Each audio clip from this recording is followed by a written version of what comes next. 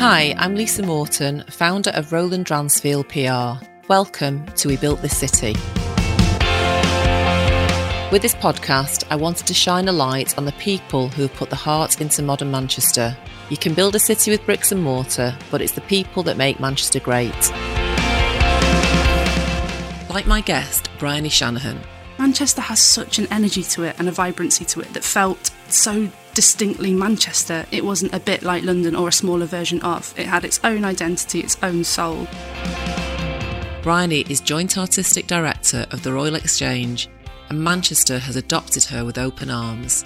She took the helm a year ago and then the pandemic struck. The Royal Exchange has been closed nearly a year at the time this podcast goes out, and in the past few episodes it's become more and more apparent the need for art, creativity and play to lift human spirit. So what does a theatre do when they can't open? How do they stay resilient? And most importantly, how do people like you and me take a moment to find ourselves when the stories are not being told on the stage? Well, we unknowingly rely on people like Bryony to lead us through. And you're about to hear from a woman who has brought the stage to our front door.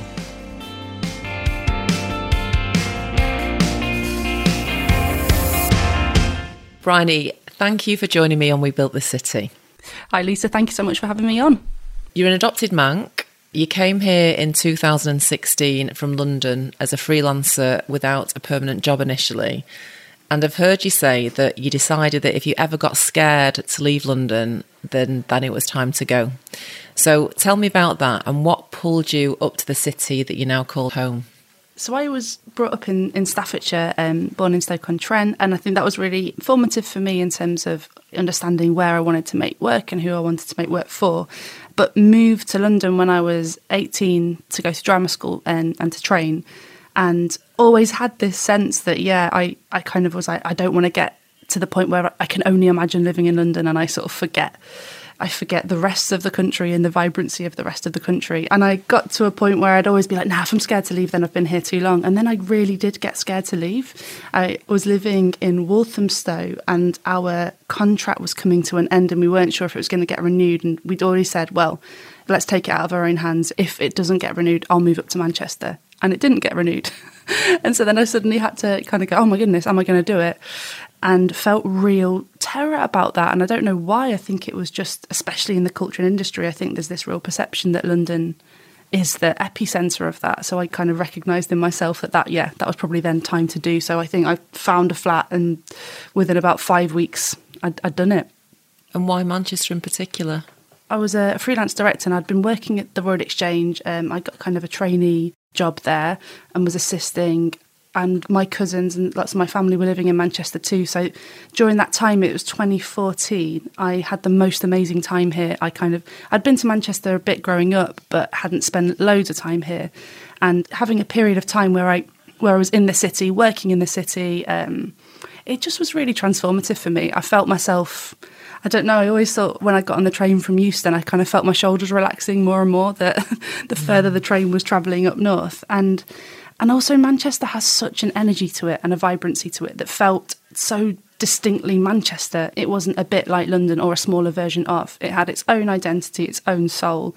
And I just found it really exciting. And I kind of loved the cultural scene up here as well, the range of work, the range of artists. And for me, it offered a bit more of a balance in my life as well, where I could, I'm obviously love my job, love theatre, but I love so many other things too, and being a bit nearer family, being a bit nearer places that I can get out and have an amazing walk or, go to the canals and, that just really appealed to me. And I kind of actually think it was a brilliant thing to do as an artist as well. The amount of people that I talk to who actually have the same analogy about leaving Euston and the shoulders relaxing, a common theme on We Built the City actually. And did you find that you felt immediately immersed in the Manchester culture and the community? Did you feel very welcome straight away? Yeah, I think I did. I mean, I was lucky that I suppose before I moved here permanently, I got the chance to work at the theatre, at the Royal Exchange, and I was living with my cousin. So I sort of had a bit of a network. I think I'm quite lucky in that way.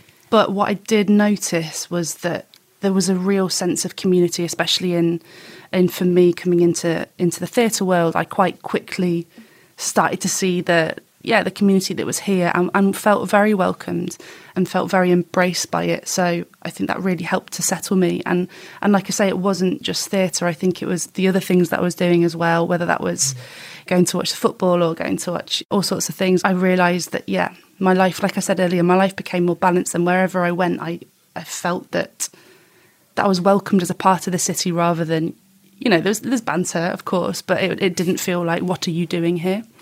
and prove your place. Yeah.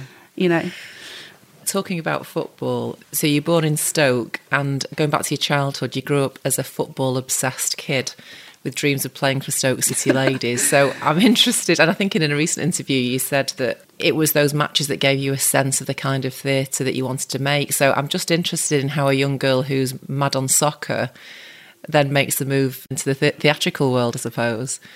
Yeah, no, right. It doesn't necessarily seem like the most obvious link, but my family, is football mad, and I don't think I had a choice really about being a Stoke City fan. It was absolutely part of the culture of my family, and my dad took me to my first game when I was 6 years old versus Sheffield Wednesday, I reckon it was. And even at that age, I think I was so excited and seduced by the energy and this live event, and a place, I think, where we could be emotional, be invested, forget ourselves for a bit and engage with something that felt, just exciting and passionate. And then it kind of evolved that we'd go to watch the matches quite a lot. When my granddad died when I was about 7 years old, my grandma, she didn't want to be on her own, and she was a really sociable, brilliant woman. So she decided to become a landlady for Stoke City. And that meant that she had the young footballers living with her from age 15 to 18, really. And over the years, I sort of got closer and closer to their age, and that was really fun. And we'd have kickabouts in the street where she lived and stuff. And so it was a huge part of my life. And then I played for Stoke City Ladies, which was really amazing when I was about 16 to 18. And alongside that, I think I was doing drama just at school. I had more access to football and to that culture than I think I did to theatre naturally. But I always say that I think the first bit of theatre I saw was that Stoke match all those years ago. And to me, there are obvious differences, but there's so much that is relatable to me. Now, as a director, I always say, and it's easier said than done, but I always say that if I can even create a little bit of that atmosphere that happens in a football arena in the theatre, then I'm really excited to pursue and understand what that is. So interesting. And also, obviously, United's Old Trafford's called the Theatre of Dreams, isn't it? I've not thought about that before, actually, as to why. And it is so similar. I mean, when I was at school, I was sport mad, and I also was in every single show going. And there's a real connection, isn't there, in terms of the discipline, the camaraderie, the teamwork, the fact that you're preparing for a deadline, so you've got to be completely focused. And then just the euphoria of either having a standing ovation or winning the netball match or whatever, it's really similar parallel, isn't it? To me, that's what theatre offers that is different from, say, film or TV, is the fact that it's live. And therefore, like in any sport, really, there are rules, there is a plan, there's a structure that you've all been preparing for, but then anything can happen. And in theatre, it's a different kind of spontaneity, perhaps, but that's what makes it so thrilling to me, is that every night there is a different relationship, a different connection with the audience, and a different outcome in some ways, even though the plan is really clear. Oh, that's interesting. Yeah, so I suppose that even we wouldn't see it as the audience, but for you as the company or the director, then you will see different nuances and different energies, maybe, even though it's the same performance, but on different nights. Yeah, absolutely. And for me, an audience really informs the tone of the show, the energy of the show. And it's fascinating watching a show with different audiences and seeing how the audience affects it. And I always think that, especially in the early bit when you're putting performances, you kind of go into a preview period, which is where we're still working on the show and still trying to finesse it and kind of shape it. But audiences are coming night on night. And as a director, for me, that is when I learn the most about the show, and things that I've been convinced about in the rehearsal room, I'll instantly see do or don't work, or, things become so clear because there are bodies responding to that, and you can feel that in the audience as well.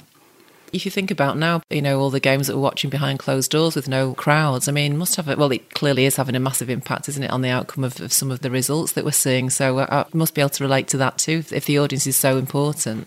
Yeah, definitely. And it's interesting that some teams feel like actually they've been performing better, which is really fascinating because I guess there's a pressure there, and that says something. But I think what I've really loved I found it really hard to watch football in the early times, without the fans there. And I actually, even though it's a bit strange, I've actually really enjoyed the sort of simulated sounds of the fans to give us some atmosphere. And all of that work has been done by theatre sound designers.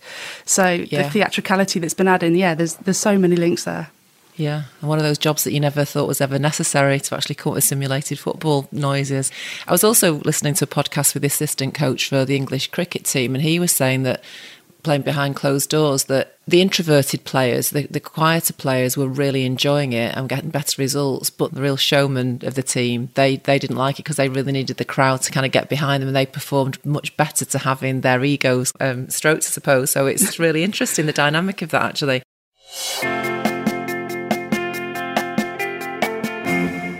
Where do you think your love of theatre came from? I think it was through drama classes at school, just, the ones that we were all part of, which is also why I'm so kind of scared that drama slips off curriculums for people, because for me that was so formative.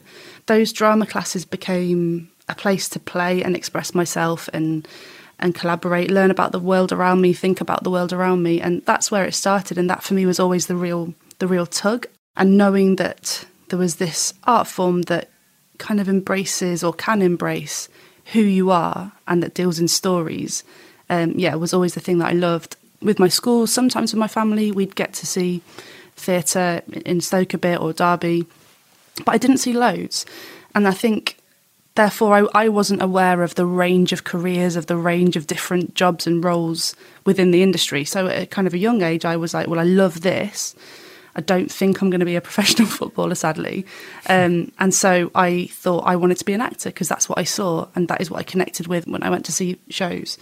So I went to train as an actor at East 15 acting school in London. Weirdly, my grandma, who I talked about earlier, she came to my audition because I think I was 17 when I was auditioning. So she fancied a day trip with me, which was really funny and a little bit embarrassing as a 17-year-old. But I love it now looking back. But I was so green. I didn't know anyone in theatre working professionally. Like I say, I'd seen very, very specific kinds of shows. So for me, that first year living in London and getting to spend all my days in that creative atmosphere was incredible. And every show I saw blew my mind, stretched my idea of what theatre could be. And I ended up spending 4 years there and kind of going on this huge journey where I went from an 18-year-old going, I want to be a classical actor, whatever that meant to me, to realising and being empowered to make theatre, to write, to create, to devise, which then kind of led to me realising through an accidental, actually, opportunity to direct a piece with some of my peers. It all suddenly kicked in and made sense to me that was my role within this industry. Was actually, it wasn't about performing on stage, it was about directing and shaping and collaborating. And I'm really grateful for my actor training in that, because I think it does affect how I work with teams and how I see it, really. So yeah, it was a huge period of change for me. My grandma was very supportive of everything I did, and we had on Sundays, after we'd had Sunday dinner, I used to, all my cousins actually, we used to do shows, and the grandparents had to sit squeezed on the sofa in Salford while we thundered up and down from behind the curtains, like leotards, nickel leg hanging out, Peer Gynt was on. I mean, they must have been dreading the end of Sunday dinner, because literally we were a right bunch of show-offs in our family. It was so funny. But it does, you're right about really saying... relate to that. Can you? I mean, like, literally, it's like, who are these kids? I do think that the same now, as you say, in terms of it being on the curriculum, because it does help to, find confidence, doesn't it? And discipline, and even just learning lines. But that interaction with other kids is really important, isn't it, in a different space that they're not getting at the moment. Absolutely, and it isn't just about, I don't think it is just important to cultivate careers in the industry. Of course, that's really important, but like you say, I think it's not just about those people that then want to do it. It's about the skills that you learn, and your ability to be in a team, your ability to fail, which, so much of being in a rehearsal room, or it's not tangible what works and what doesn't, and therefore you have to become really comfortable with just trying things. It's an art form that can embrace that risk, and that's really healthy to not have to get everything right all the time. So I always think like being part of a sports team, it's the same kind of lessons. Those spaces to play, to try, to fail, to fail again better are really important for all of us. So, Bryony, you were the Royal Exchange's Associate Artistic Director before being announced as Joint Artistic Director with Roy Alexander Weiss, taking over from Sarah Frankham in November 2019. And I was really interested because it hadn't been on my radar, but the Royal Exchange has got a history, hasn't it, of having multiple artistic directors or a cohort, and Sarah was one of the only sole directors. So that's interesting. Why is that a thing for the Royal Exchange? Yeah, but it's been really interesting and us thinking about that, especially at the moment. So yeah, it did start. It was a collection of artists that kind of occupied this amazing and spectacular and strange building in the centre of the city. And initially it was far more of a kind of a rough space and a bit more of a temporary. And of course, over the years and becoming really established and well-renowned, it became far more permanent. So Sarah, she was the only sole artistic director that there has been of the Royal Exchange. And me and Roy, I think we're both, it feels really exciting to be in a joint artistic directorship. I think for loads of reasons, it's a huge organisation, number one. So actually the ability to have two people that are working together to try and think about the reach of the work and the ethos and the values and the experience of audiences coming in and interrogating all of that stuff is great. It means that we can challenge each other as well and challenge our ideas and push each other creatively in a healthy way. And I love that it connects in some ways to the roots of the Royal Exchange being quite a collaborative place. And that also feels very Manchester to me. And how do you work together? Do you find that you can build on each other's strengths? Do you have a different approach? How does that work together as a partnership? What's great is I think that our heart and our values are so aligned. And in some ways we know what each other are thinking, are going to say before we say it. And we've built that over time. We've known each other a long time as well. But we're really different people and we're really different personalities. I think that's really healthy, and definitely the bits in Roy's personality that don't come naturally to me, it really helps because it pushes me in a way and that I find really healthy and challenging, and hopefully it does the same the other way around as well. And essentially I think an artistic director, really one of your most important responsibilities is to think about the breadth of the work and the range of invitations. And because there's two of us, that naturally is wider because of who we are and our own lived experiences. You do automatically have a bit of a wider range, and then you push each other to think wider than that still. So I think that's what I really enjoy about it. To Mancunians, the Royal Exchange is such an institution. I set Roland Dransfield up 1 month after the IRA bomb, and obviously the Royal Exchange was horrendously affected by that. The bomb detonated 50 metres away. Were you conscious of, and are you conscious of how vital everything that epitomises, the architecture of the building, when you stand on the stage? And I've been to hundreds and hundreds of performances there, I suppose, from being a kid. Every time I got into that space, I was kind of in awe, I was overwhelmed by it. Do you feel that? Absolutely, yeah. I still can't believe that we are the caretakers of that of that space and that building in lots of ways. I mean, for me, I remember the first time I saw a show at the Royal Exchange, and just like having never experienced anything like that before, this really old, grand, quite intimidating building, and then this spaceship in the centre that felt democratic and that you can see the actors preparing. There was nothing like it. We are so conscious of what it means to, in a city centre, have a space that is for, it's a public space, it's a civic space that is for the people of Greater Manchester and beyond. We understand the importance of that and protecting that. I think what's also really fascinating is we notice that the way in which the Royal Exchange, the building, not the theatre, but the way in which it is spoken about is always, grade 2 listed, beautiful columns, and that is all true. But there is also a really complicated history of the Royal Exchange, dating back to its time as a trading hall and its input into the cotton trade. And with that inevitably becomes a contribution to the transatlantic slave trade. And so we are really aware that the history of the building, it comes with certain barriers potentially as well that we have to think about and talk about.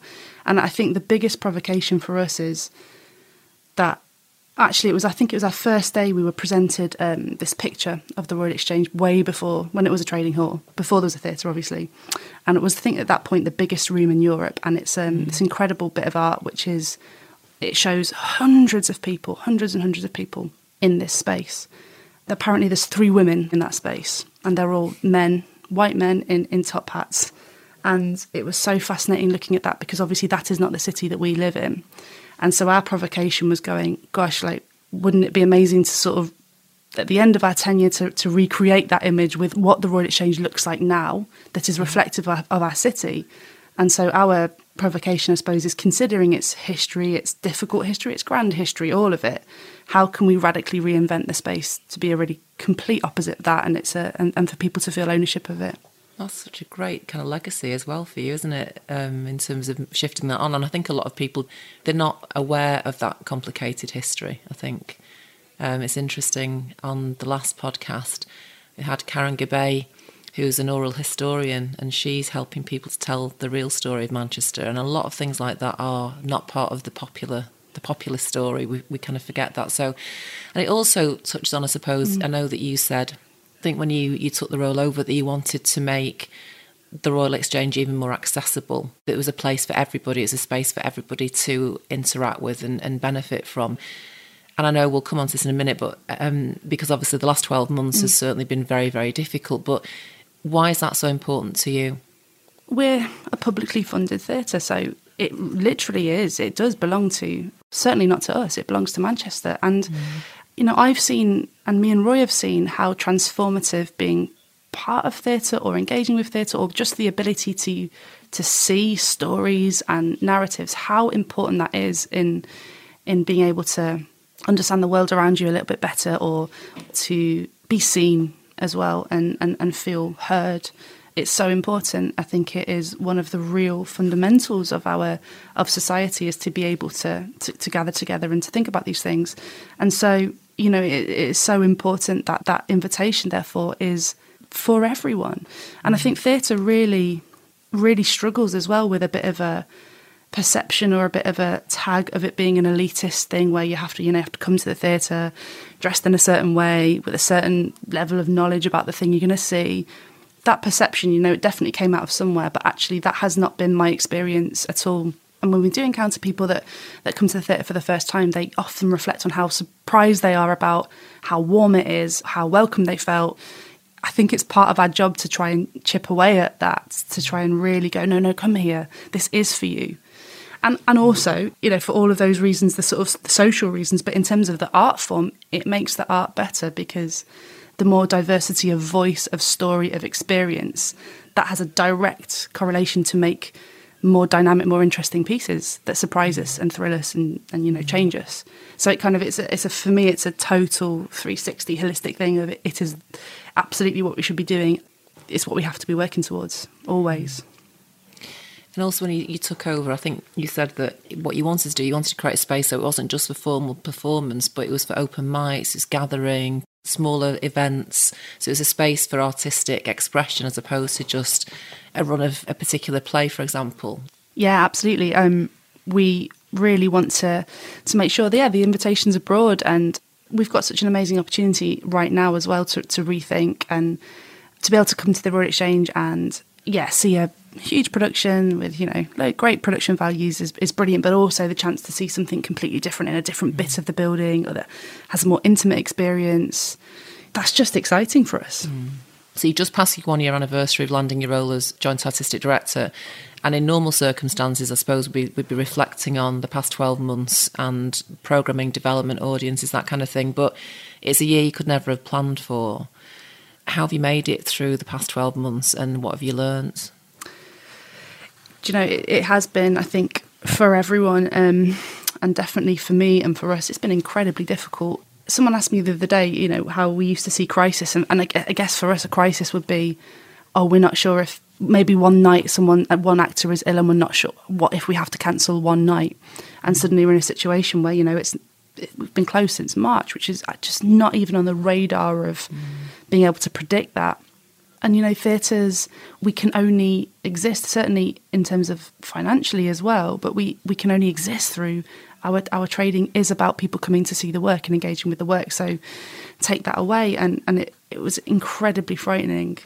We are now in a completely different moment, but undoubtedly it's had such a devastating effect on on our industry, we've had to go through really difficult decisions of kind of reducing our team. It was the only way that we could survive it. And I think it was incredibly difficult. But what we have to do is make sure that that theatre does exist, because this virus had the real, very real threat that the theatre wouldn't be there. It's really interesting because and obviously we were in touch in those early days where my business was kind of, I was going outside the back door and blown into a brown paper bag. It was so frightening.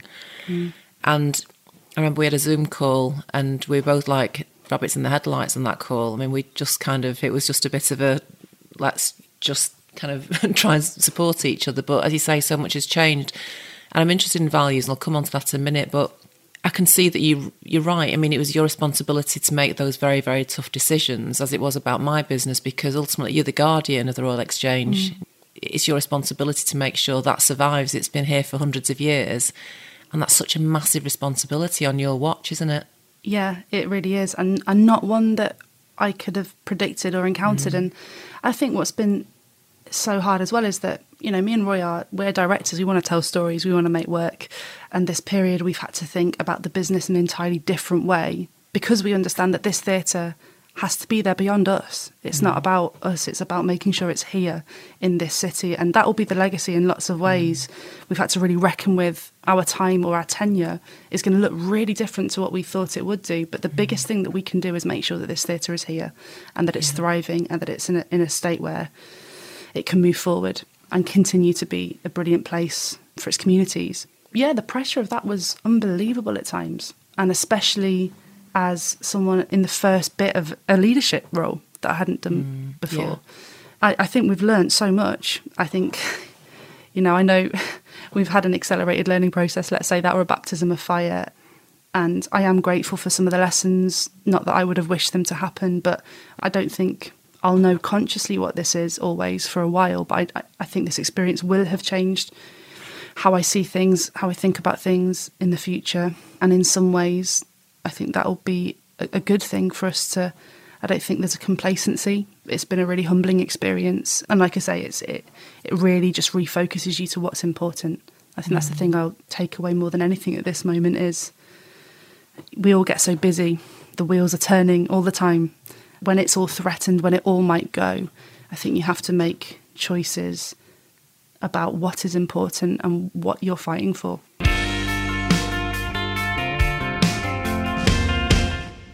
You mentioned before that you and Roy shared the same heart and the same values, and that's obviously must have had a massive impact on what you've been able to do together and how you've kind of got through such a traumatic time for everybody. I know that you said that you reviewed your values and behaviours as an organisation in this time that you might not have had a chance to do otherwise. So tell me a bit about that. Where has there been a shift? What have you learnt about that? Yeah, I mean, we're definitely in a place where we haven't completed all of that work, for sure. We're sort of seeing this bit as, I suppose, a transition period, and what it's done is made us go, we need to be constantly learning, constantly evaluating, constantly listening, so that we can be responsive and flexible. And I think that's a really huge shift for us as an organisation who are so used to working to such tight timelines and specific deadlines, and you know, those mechanisms were so well oiled, really.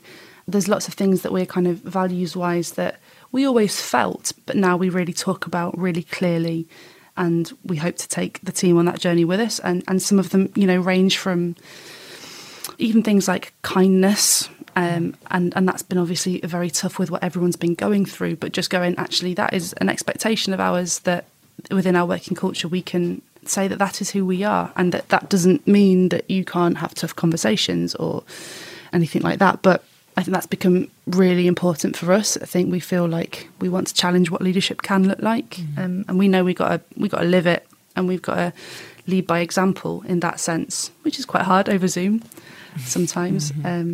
And things like, even, it sounds, this should be a basic, but even, like I mentioned earlier, I think the way in which during this pandemic, the kind of ongoing pandemic of racism and the outcries in the Black Lives Matter movement after the killing of George Floyd, we were there anyway in lots of ways in terms of what we believed and how we needed to move forward. But in terms of values, I think that really explicit that we are committing to anti-racism in a way that takes work and that takes constant evaluation and re-looking at and making that incredibly clear as a value of our organisation. I'm not saying we've sorted it, we've done it, of course not. But sometimes I think actually being really direct about these things in order to go, this is it, and this is what we're going to try and do, and we need to move together in that. I think it's been good for us to re-look at it and to know that as artistic directors, sometimes you can, like you say, you can get wrapped up in just the art, but actually it's about the culture of the organisation. And if we want audiences to feel welcomed, whoever they are, then it starts in-house. It starts with the culture of our staff team. When we did the International Women's Day panel at 20 Stories, it was a couple of days before the end of the run of Wuthering Heights. And we had no idea at that point. We were living in oblivion, weren't we, at that point, all really happy and stuff. We talked about values, and I shared with you the Roland Dransfield values, the Roland Dransfield way. And you said that you took a couple of those away with you and they were useful and you kind of worked with them. So which ones out of that kind of really stood out for you? I really remember, no dickheads. That's great. Very important. And I guess that's the kindness thing that we were talking about. But the admit it, fix it, move on that you sort of, you spoke about, I think that's brilliant. And actually that has become now something that we talk about in terms of our values, about just the ability to apologise, actually. And that's not about a culture in which everyone is so apologetic, and it's not that. I suppose it's about moving away from a blame culture and a culture in which you can't just learn. So again, we're trying to lead by example in that, and just going, if you get something, we will get stuff wrong. We're human beings, and we're working in theatre, we're working with so many unknowns anyway. Of course we'll get stuff wrong, but I think being able to just go, I'm sorry about that, this is why it happened, and like you say, move on. So I found that really refreshing, and that's become something that we talk about quite a lot too. I'm really pleased about that. Tom Bloxham on the podcast said that if you're not making mistakes, you're not making decisions. So it's really important to actually create the space for people to be able to make the mistakes. Otherwise, we're just not moving forward and we become stagnant. Yeah, exactly. What really struck me, and which echoes all the ambitions that you've had in your career about making theatre completely accessible and inclusive for all, is that even... And more so, I think, probably because of the past 12 months when we've not been able to bring people into the building and put on a performance, is that you've really pushed the Royal Exchange right into the community. So you're taking the stage out into our communities within Greater Manchester. So tell me about that and how that's been for you. Yeah, well, I mean, when people think of the Royal Exchange or think of theatres, the first thing that people often think about is the work on our stages and in our houses. But there is so much more work that is happening, and work that has equal value and importance, if not more so, in lots of ways. Before the pandemic, we do huge programmes of work in different wards and boroughs of Greater Manchester. And, we have a young company, a children's company, elders. We have local exchange ambassadors. We work with partners and housing associations across the region. And that work has always happened, or certainly since I've been involved in the theatre, and we've been really proud of it. But what happened, I suppose, at the beginning of lockdown is that we made the decision that, of course, we had to furlough a large number of our team. But we kind of went, we do not want to furlough those people that are working in those community groups, whether it's our elders company or our young company or in our local exchange areas. So we made sure that work continued, because I think we were really aware and worried that the potential for people to become really isolated, and therefore the effects on people's mental health. We understood that we had a role to play and that we could really step up and provide a bit of that support and that sense of community at a time where we're all having to shut ourselves away. So a whole range of things came from that, which were really brilliant. Like, one of the early things that we did was with our young company and our elders company, we were going to do an intergenerational show in person, and that suddenly switched to Zoom, and they made this, this entire 6-part or 5-part kind of brilliant gig theatre type soap opera show, which was wonderful. And then there's been incredible things like our elders company.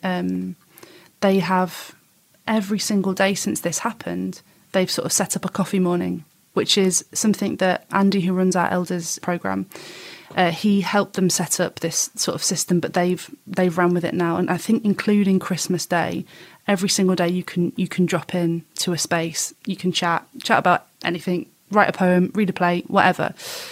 That I think has been really important. But the shift it's made for us, like we we already knew how important this work was. It's been so fundamental for me and Roy and our vision for the company. But what it has done, it's allowed that work to shout really loudly and kind of get some more of recognition that it deserves. And I think it's really useful as well in that it sort of shows how valuable it is. So I think sometimes theatre or organisations, and I'm not saying the Royal Exchange necessarily here, but can often see that work as an external or a side thing. But actually it's completely essential. So we have to value it and look after it in exactly the same way, with exactly the same care that we would all of our work. And that's been brilliant, I think, for members of the team as well that more regularly work on our big productions in-house, for them to really get a chance to get involved with that work too, and see how the impact of it, also the amazing imaginary work that comes from that, has been brilliant and allows us to continue to place that at the heart of who we are. Mark Fletcher from Chief Exec of Pride said that when they had to cancel Manchester Pride last year, in actual fact, because they put that online, I suppose, they found that they managed to even extend the audience, because some people just maybe didn't feel that Manchester Pride was a place for them, or they didn't feel ready in their lives to kind of be part of it. But in actual fact, they were able to reach more people because they could do that in a different way. Yeah, that's amazing. And that's I definitely hear that. And I think what this time has done is made us think about, the work has become, whether it's been putting on digital theatre or releasing archive footage and all that sort of stuff. You're right, you don't have to come to the theatre. And of course we want you to, but there's some people who can't, who don't want to. And I think we've got to think of that going forward. So we're not now closing the doors to those people that have had a chance to engage in a different way. And potentially find a new audience when you are able to open your doors again. Yeah. So talking about opening doors again, what are your views now? What's going to happen 2021? What's the plan? I'll just get my crystal ball. But since coming back from Christmas, we had one plan, which I think was a plan 6 probably anyway. And our plans have changed, of course, a few times since then with the latest lockdown. But I can't talk specifically because I'm aware, everything can change, but we are looking at reopening and have plans to reopen this year. Hopefully we would love to be able to do some stuff in late spring, early summer, to ease back up, to get people feeling comfortable again, because, we don't know necessarily how people are going to feel coming back into these spaces that have been places that are potentially dangerous or were deemed so. It's not going to be a case of a big bang and then straight back to where we were. So we'll kind of ease in. I'm really excited about our plans that I can't talk specifically about, about the stories. Like I say, in the same way that it's made us go, as a theatre, what is important. I think in terms of the stories that we're telling, we know we can't do a show over the next few months with lots and lots of people on stage. It is not possible in terms of social distancing, for one thing. But that doesn't mean it reduces the ambition of the story, of the narratives, of what we're learning about the world. So I feel really excited I feel as confident as I possibly can after we've all been through this, that we will be able to welcome people back in the not too distant future and have a range of work and a range of offers that really signal who we are and what we intend to do, but also allow people to forget for a bit or to reflect for a bit. That's the way that we're seeing it and growing as we go. Well, let's just hope, because as you said before, I think the need for people to immerse themselves in culture after this is just going to be massive, isn't it? There's a programme this week at the musicals. I don't know if you saw. The first thing I've seen it is basically Sheridan Smith was doing, this song, and sat there and just cried the emotion of remembering all those musicals that you've been to and made you realise how important it is to be in the moment in live performance. It's just absolutely incredible. So, well, we look forward to that very much.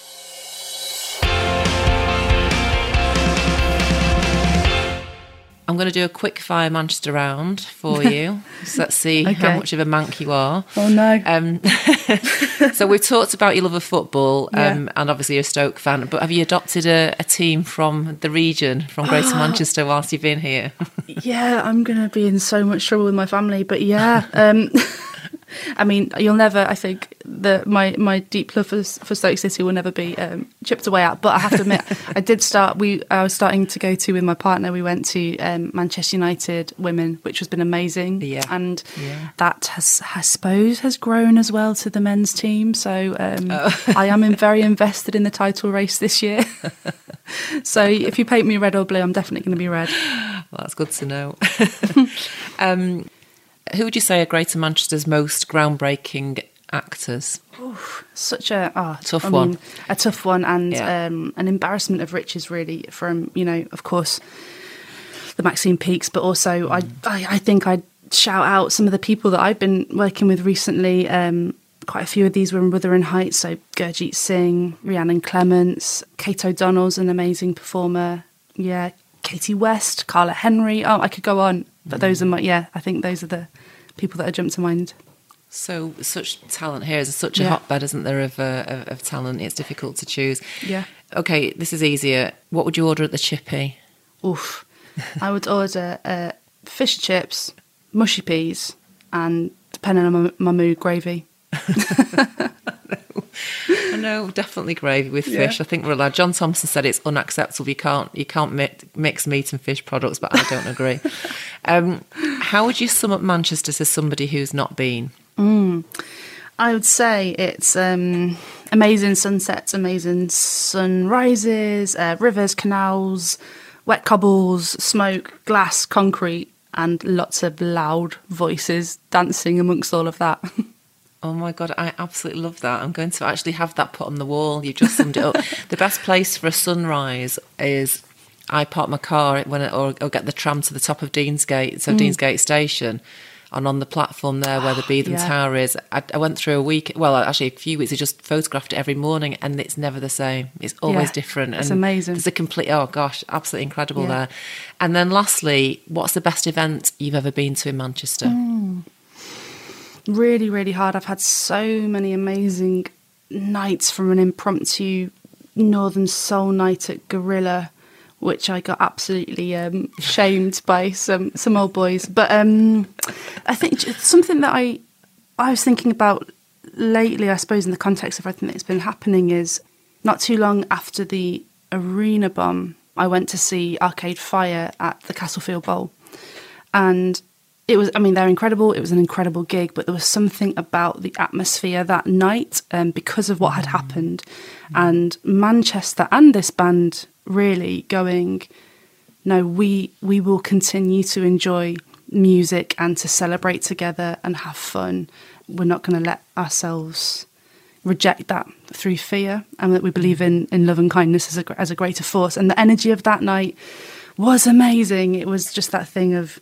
And I think it infected the band as well in that way that it always does. And it was so full of hope, of love, very emotional as well, and respectful, thinking about what had happened. But I remember that and I go, it is not the same situation, of course, but I do think there's going to be some incredible moments and so much to look forward to when we are all back in our city, or at the heart of our city, and together. Totally agree, and that's such a great spot. We buy tickets to every single gig. I was at that gig actually, and we get tickets for every night for the whole week, and that's the one thing that I really do miss. So lastly, it's been an unspeakably challenging time for our amazing community of actors and musicians, and obviously the whole army of people that behind the scenes that help to deliver that magic to the audiences. I suppose, what words of comfort would you have for very talented people who've not been able to perform this year, and I suppose young people who are studying their art now with a hope that they will be involved in live performance? Yeah, it's something I think about all the time. I was a freelancer for the majority of my career, and so many of my friends and the people that I love the most are in these really difficult situations right now. And I don't want to be trite, because I absolutely don't have all the answers or all the ability to make any of this all right. But at the same point, I would say, freelancers make up 70% of our industry. We absolutely need them. And I am so worried about people leaving the industry and not finding a way back. But I suppose it's that old saying of this too shall pass. This moment is not the moment that we will be in forever. And I think, like I said earlier, I absolutely believe in the need for this art form, for this industry. And I feel like the resilience, the creativity, the innovation that people have shown, even just to survive this. You know, I think people should take great confidence and comfort through what they have achieved, even in this moment of everything that they knew being taken away and still being here. That, I think that resilience will serve them well. We need them. And I also go, again, not that I think this is a good thing that's happened, but in moments where, as societies, we have faced really huge challenges and big moments of change, the artistic response, and I'm not saying we're going to see loads of shows about the virus now, but I do think we might be headed into an incredibly interesting period of creativity. There might be a directness to that voice and an urgency to creative voices that changes things and that shifts the landscape. Yeah, I'm just sending out so much love to our freelance family, and you know, we're fighting as hard as we can to keep some of the structures here that will enable us to be able to work together in the future. Thank you for that, because I think that's a really positive perspective. Thank you so much for joining me on We Built This City, Bryony. It's been great to have a conversation with you almost a year on from the last time we properly spoke. And it does strike me that despite the massive challenges that you've had over the past 12 months, that you've made our Royal Exchange even more relevant and accessible to the community of Greater Manchester than perhaps it even was before, even though that wasn't part of your plan. And I think even though that nobody's been able to set foot on the stage, you've taken that stage out into a wider audience, and it's a great place to build from this year. And we really feel that we're, you know, your careful guardianship of the Royal Exchange, as you said, that's a massive legacy to leave this city, even though when you started out you didn't know that that's what it was going to be. So thank you very much, and I hope 2021 is amazing for you and your company and all your colleagues. So thank you. Oh, thank you so much. I'm going to put that on my wall now. Bryony Shanahan helped us to build this city by taking the theatre of football into the theatre, by putting the stage at the centre of our community in the middle of a pandemic, and by creating work that excites us and thrills us and changes us. We Built This City is out every Thursday, when you'll hear from another incredible Greater Mancunian. If you want to find more out about Roland Dransfield PR and you'd like some help in creating your legacy, please head to rdpr.co.uk for more information, or give us a call on the same number we've had for 24 years, 0161 236 1122. Thank you, and see you next time.